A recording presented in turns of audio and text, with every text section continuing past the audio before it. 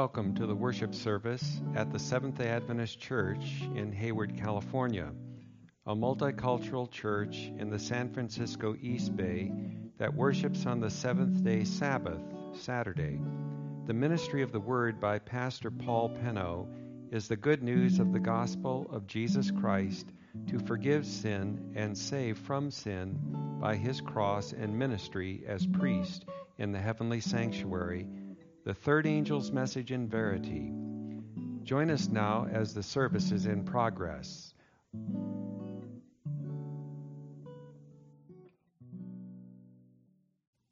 When one makes beautiful music, it's a praise to the Lord, but when many do ring the bells, it's an honor to him, isn't it?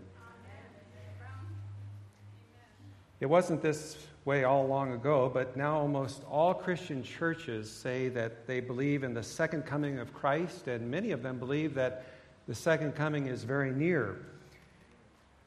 And it does make good sense about preparing for an event like that, doesn't it? People out there in the world, many of them don't want to meet their Creator. Do we as Christians, as Seventh-day Adventists, do we wish to really meet our Creator? You know, even the tabloids at the checkout counters in the supermarkets are screaming about it. The people in the Midwest were told early in the spring to be prepared for the tornadoes that were coming. And most of the folks who were in that zone made preparations in case the big wind would come. And we keep being told out here in the West Coast that the next earthquake is just around the corner and we ought to be prepared for it too. It makes good sense, doesn't it? To prepare for an event that you know will come, you don't know exactly when. But there's one big question that divides Christians regarding the second coming of Christ, and that is, do we need a special preparation to be ready for Jesus' coming? And many people say, no, just be a good Christian, live your life day by day. That's all you can do to be ready.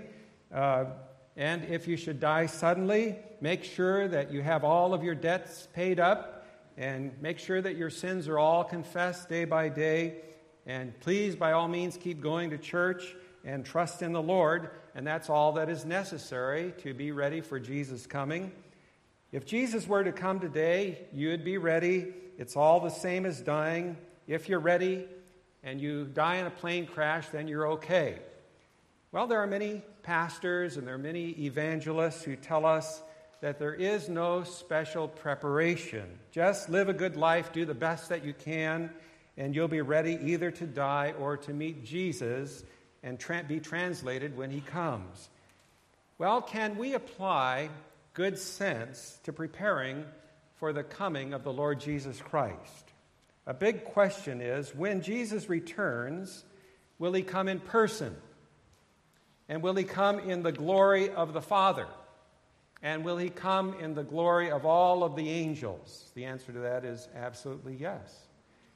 And then there's another text about the coming of Jesus in Hebrews 12, verse 29, that says that our God is a consuming fire.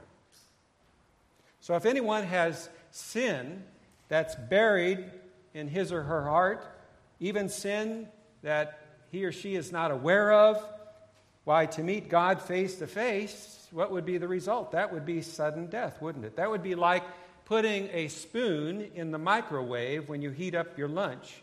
Sparks would fly, wouldn't it?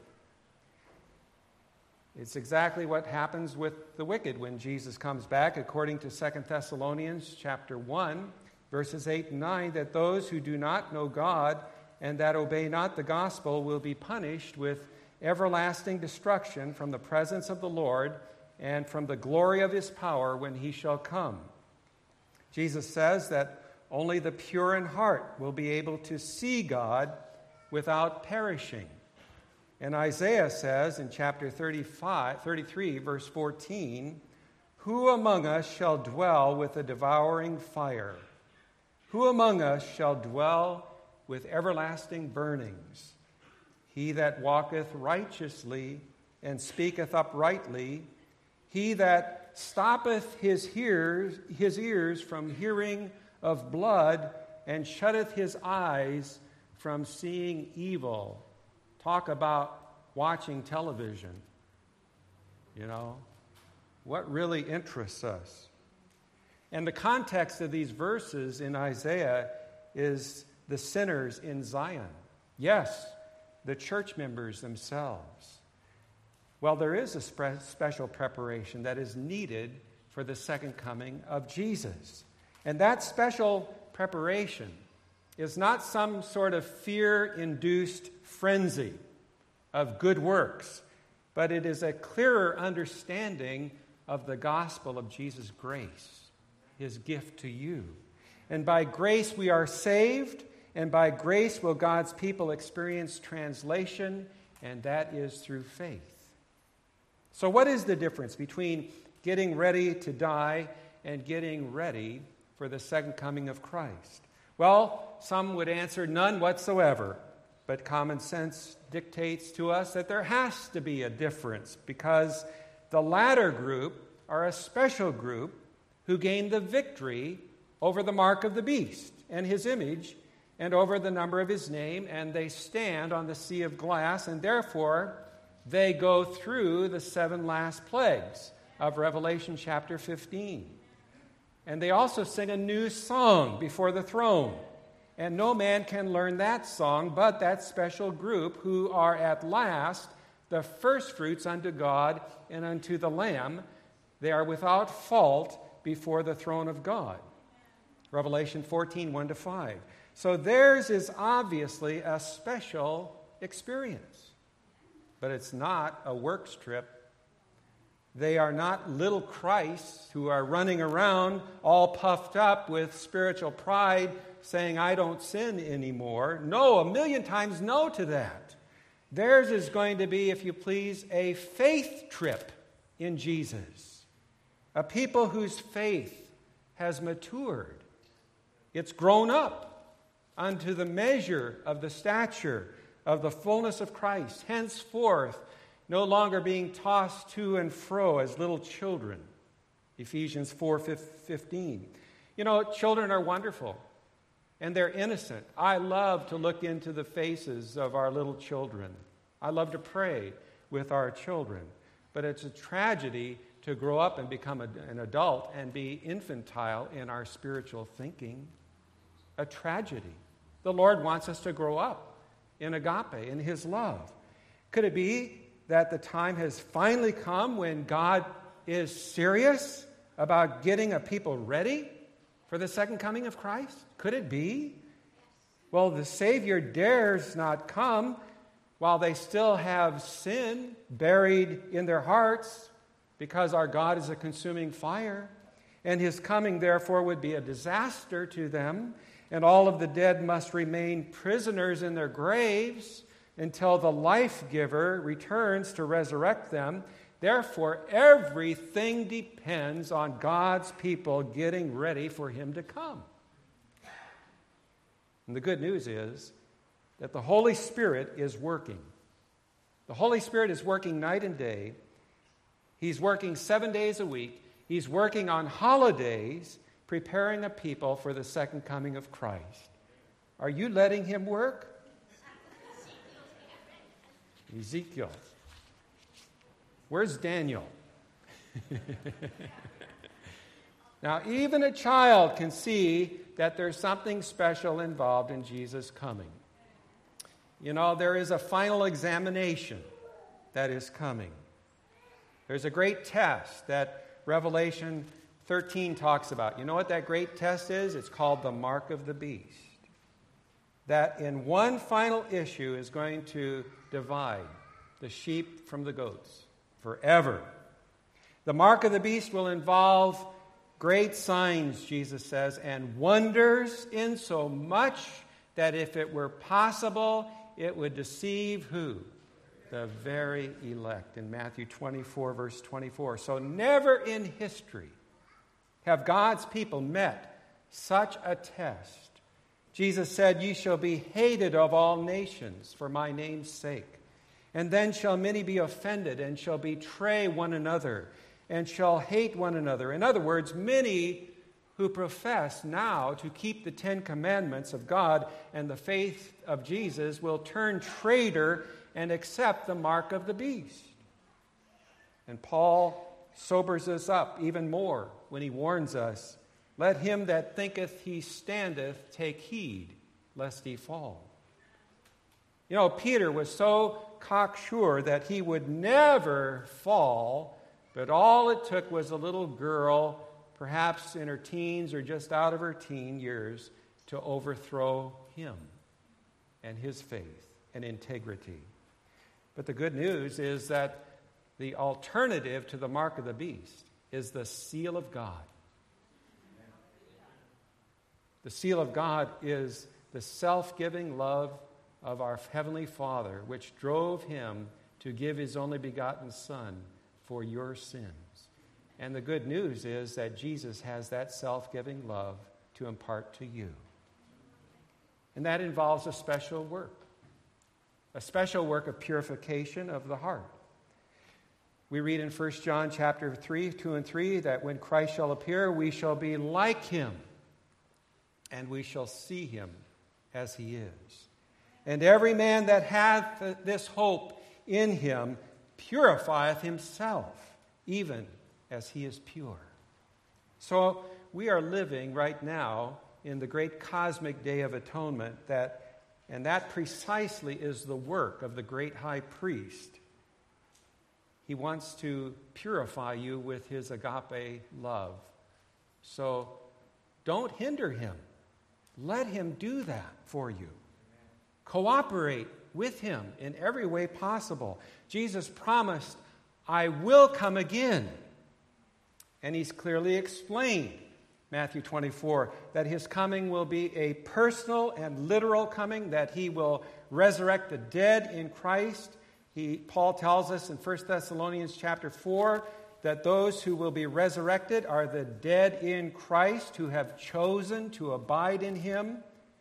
So the question makes real sense. What kind of special preparation will those people make who go through the final time of trouble, who face the mark of the beast, overcome the mark of the beast, who stand on the sea of glass without fault and actually welcome Christ's second coming? Well, the Bible's full of good news, but here is where it especially focuses into brilliant light for us. First of all, first comes what appears on the surface maybe to be bad news. The Holy Spirit is going to be like a great spotlight into the darkened chambers of the human heart until every secret, previously unknown sin is mercifully exposed. And God's people will be painfully aware of the deep existence of sin that they had never before realized. And every last vestige of spiritual pride will be laid in the dust. And this popular, glib, superficial concept, I'm okay, you're okay, is going to be shattered by the realization that not a one of us is one whit better or righteous than another, and that none of us have righteousness of ourselves more than anybody else in the world. The sin of somebody else, we will realize, could be our sin, but for the grace of God. Aren't you so glad the grace of God keeps you from exposing all of that selfishness inside of you? Because that would expose you as naked, wouldn't it? What an embarrassment that would be. But the grace of God keeps you from that. You see, the only one that was really, truly exposed naked was Jesus on the cross. Sin was exposed in all of its nakedness on the cross. But Jesus paid that price to you so that you never have to be embarrassed that way. And you can be clothed in the garments of his righteousness. Aren't you thankful for that? That's why Isaiah says, in that day they will say, their righteousness is of me. Their righteousness is of me. Isaiah 54:17. Not of ourselves. And what will be the crowning sin in which they will realize that they share the guilt of? The crucifixion of Christ. The crucifixion of Christ. In Zechariah 12:10 it says, "They shall look upon me whom they have pierced." Each will see herself at the cross. And then comes the good news. It says, "There shall be a fountain opened for cleansing that will flow in unprecedented glory." Zechariah 13, verse 1. Grace will abound much more, corresponding to the much more conviction of sin that God's people will experience. And the final negative will be matched by the final positive. A people will be ready for Jesus' coming. Well, it's one of the most serious topics of debate in Bible classes, in Sabbath school classes. Can God's people do anything to hasten, to delay the coming of Christ? Probably just asking that question causes some sparks to fly, but the question is so important that we need to look at what actually the Bible says. We are not to know the day or the hour according to the Bible. Not even the angels know the day or the hour. Neither does Jesus know the hour of his coming, according to Mark 13:32. But we are to know when it is near. We read, "When ye shall see all these things, know that it is near, even at the doors." Matthew 24:33. And he expressly declared that the generation which will see and recognize all those signs is not to pass away till all these things be fulfilled. Verse 34. Now, the timing of his coming will catch everybody by surprise. "Watch, therefore, for ye know not what hour your Lord doth come.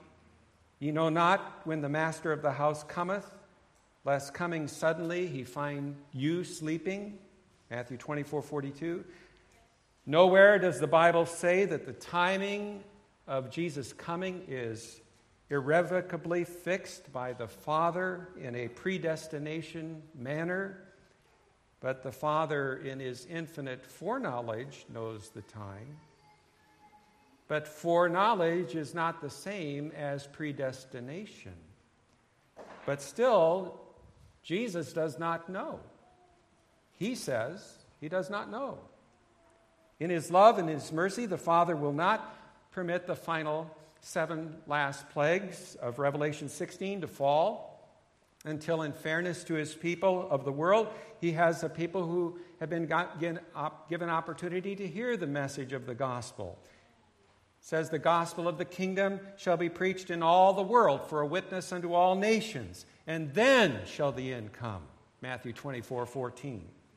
Now that would seem to strongly suggest that the timing of the second coming is directly related to the zeal with which that special gospel of the kingdom is proclaimed. Twice at least, the Bible declares that the time of the second coming is dependent on a process of development in the hearts and lives of his people. Now, why have 2,000 years of human suffering had to drag on by since Christ, the Savior of the world, was born? Why do so many people have to go on suffering? Because at Jesus' birth, the angel promised good tidings of great joy to all people, peace, goodwill toward men. He would make wars to cease unto the end of the earth, and he shall not fail nor be discouraged till he hath set judgment on the earth. And that the work of righteousness shall be peace, and the effect of righteousness, quietness, and assurance forever. Why the long delay? And the popular view that is taught through most of these 2,000 years is that when good people die, they go straight to heaven, or at least to purgatory, to be purified for heaven, which is the doctrine of the natural immortality of the soul. But the Bible teaches that those who die sleep until the resurrection day. And the resurrection day depends upon what? The second coming of Christ. Why? Because he alone is the one that can raise the dead. And when Jesus returns, those who are not ready will not be able to endure the glory of his appearing. And therefore, the time of Christ's second coming depends on his people getting ready. For he would not dare to come if they were not ready. Jesus likens their getting ready to a farmer's crop that is growing up. It's maturing until it's ready for the harvest. And the growing up makes it possible for him to come the second time in order to what? Reap the harvest. Jesus is the one who reaps the harvest. But the crop cannot become mature until the latter rain of the Holy Spirit's outpouring comes. You know, the former rain fell at the Pentecost at the beginning of the Christian dispensation. But the latter rain will come at the close of the Christian dispensation. Therefore, nothing can be more important to the church than the latter rain, than the church seeking the blessing of that latter rain for the maturing of the gospel harvest. Where is the good news? The latter rain is a message of much more abounding grace. A clearer view of what the Savior of the world has done for us, a revelation of his love that constrains every honest-hearted soul to live unto him and not unto self, so that this truth can lighten the earth with its glory. Let not your heart be troubled. You believe in God, believe also in me. In my Father's house are many mansions. If it were not so, I would have told you. I go to prepare a place for you. And if I go and prepare a place for you, I will come again and receive you unto myself, that where I am, there ye may be also. Obviously, he doesn't want us to be afraid of his returning to this troubled earth. Obviously, he doesn't want that. Anyone having no fear about his first coming need not be fearful about his second coming. For those who believe, it's easy to see how this would be most welcome and exciting news, but will it be the same for everyone? When Jesus went away, there were two angels that assured his disciples, this same Jesus will so come in like manner as you have seen him go into heaven, in Acts chapter 1, verse 10. Well, who was this same Jesus? He was a physical person. For after his resurrection, he told his disciples to handle me and to see, for a spirit doth not have flesh and bones, as you see that I have. So when Jesus returns, he will be a real person in a real, literal, physical body.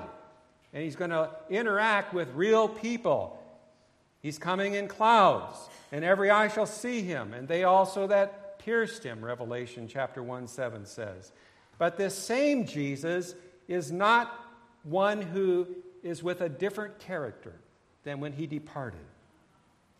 If Jesus, when he departed, was loving and compassionate, he will most certainly be the same when he comes again. Most certainly. Well, you say, but what about those who irrevocably reject him? What about that? His love and his compassion will be seen from their perspective in a different form. It's the same Jesus, yet they see him in a different way. You see it different? You see that? It would not be love to perpetuate their existence, an existence which for them would only be endless mercy. In a democracy, presidents, prime ministers, they are elected by people's wishes. But at the present time, the vast majority of Earth's inhabitants either don't know about it, they don't believe it, they don't care about it, or they really don't want Jesus to come back to Earth. And so that being so, then why should he come back to earth? And two compelling reasons make his personal return to this world necessary. Number one, he is this world's rightful ruler. He has been temporarily ousted in a coup d'etat. that was engineered by an enemy, Satan, who subverted Adam and Eve in his rebellion, and Adam and Eve in his rebellion implicated them. But when Christ first appeared as the world's Savior, Satan deceived his own people into rejecting him, into crucifying him. But far more than the Jews were involved, for the kings of the earth took their stand, and the rulers were gathered together against the Lord and against his Christ, we are told in Acts 4:26. So therefore, the rightful ruler of earth must return. He must take his rightful position and restore his peaceful and beneficent authority after the coup has run its course. The Lord speaks by his ancient prophet. Take off the crown in Ezekiel 21:27. Nothing shall remain the same. Exalt the lowly and abase the exalted. It shall be no longer until he comes whose right it is, and I will give it, the crown, to him. And although he came the first time as a meek and lowly one, he comes the second time as King of Kings and Lord of Lords. But the second reason why Jesus must come is that a time of trouble will engulf the whole world. A new and unhappy development on earth will make his intervention absolutely necessary. There will be a final ominous scene in the last act of the cosmic drama of the ages. And those who are in rebellion against God will issue a terrible and evil decree, causing as many as would not worship the image of the beast to be killed, and that no one could buy or sell except one who has the mark of or the name of the beast or the number of his name. In fact, at that fearful time, only a few left on earth will not be bent on self-destruction. And Christ's second coming will thus literally be a rescue mission of world proportions for his own. They will pray for their rescue and they will welcome his coming. Just as a nation ousts a tyrannical and cruel usurper and welcomes back its true sovereign, so his loyal subjects will long, they will even plead for his return. And in the end, the only sane and reasonable people left on the earth will joyously welcome Christ at his glorious return. The psalmist represents him as enthroned upon the praises of his people. Throughout history, the vast proportion of the inhabitants of the earth have joined with the great deceiver in his rebellion against God, and yet they have not known what they were doing. The murder of Christ fully disclosed that guilt, but the people didn't realize it. And Christ prayed for them, Father, forgive them, for they know not what they do. It was that hidden layer of rebellion that was something natural to all human hearts that caused the murder of the Son of God, that all the world has become guilty before God. Not only did some far-off Jews or Romans crucify him 2,000 years ago, but the Bible says all alike have sinned. All alike. And today we are all alike guilty of the pain that sin has caused the heart of God. This pain God has experienced since its very inception. And the carnal mind is enmity against God, for it is not subject to the law of God, neither indeed can be. Throughout human history, the sinful, cruel, selfish nature of Satan has led some human beings to act worse than beasts. And surely in many cases, the conventional wisdom of society and civilization have kept most of those raw forces of evil passion somewhat in control. There's a little thought that demonstrates how reasonable is the idea that a judgment needs to take place before Jesus comes. Jesus says that the people who are privileged to be resurrected in glory when he returns, of course, will have been accounted worthy of that reward in a judgment beforehand. Luke 20:35. Otherwise, how could the angels know whom to call forth in the first resurrection? Blessed and holy is he that has part in the first resurrection. And how could the angels know whom to allow to sleep through until the dreadful second resurrection spoken of in Revelation 20, verse 5? Well, there has to be a judgment before the coming of Jesus for the angels to know that. Who to call forth from the grave in the first resurrection, who to let them lay asleep for 1,000 years.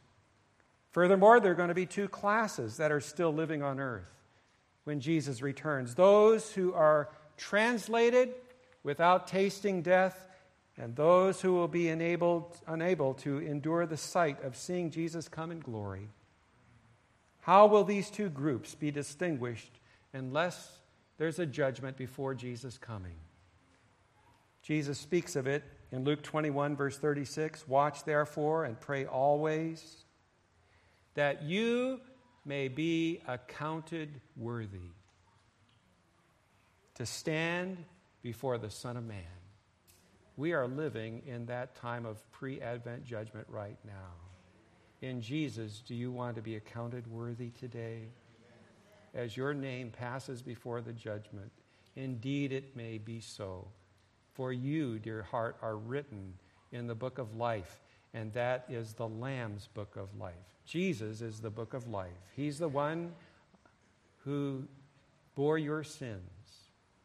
And your life, your salvation, was recorded in his death upon the cross.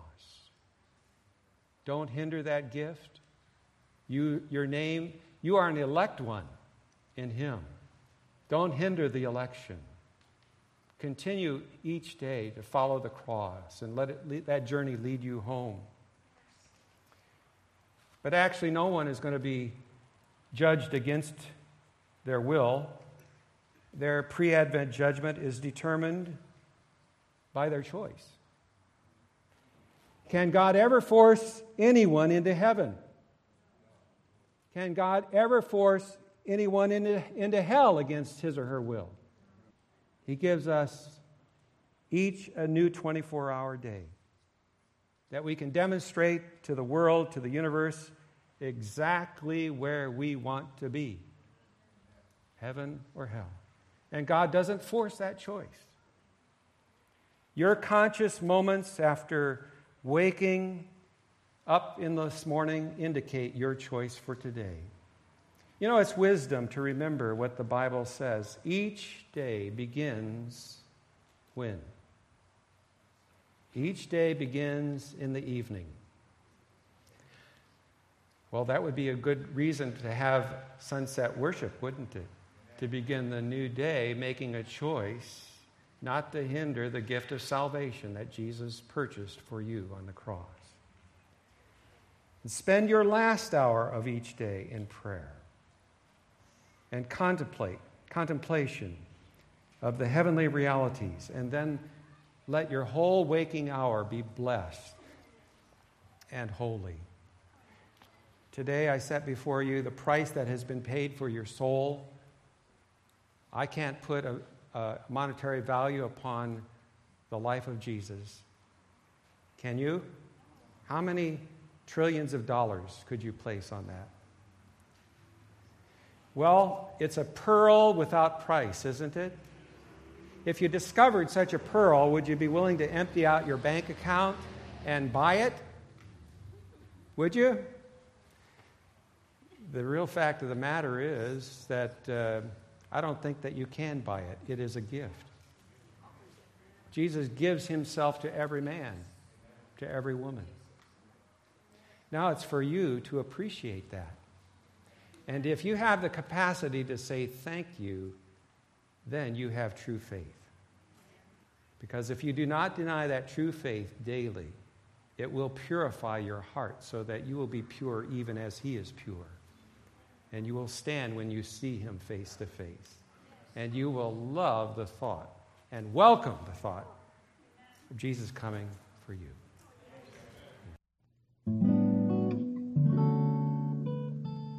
Join us again next time for the Word of God, which will feed the soul. I am committed to bring you the fullness of the gospel as Jesus has revealed it to us in order to prepare a people for his soon coming.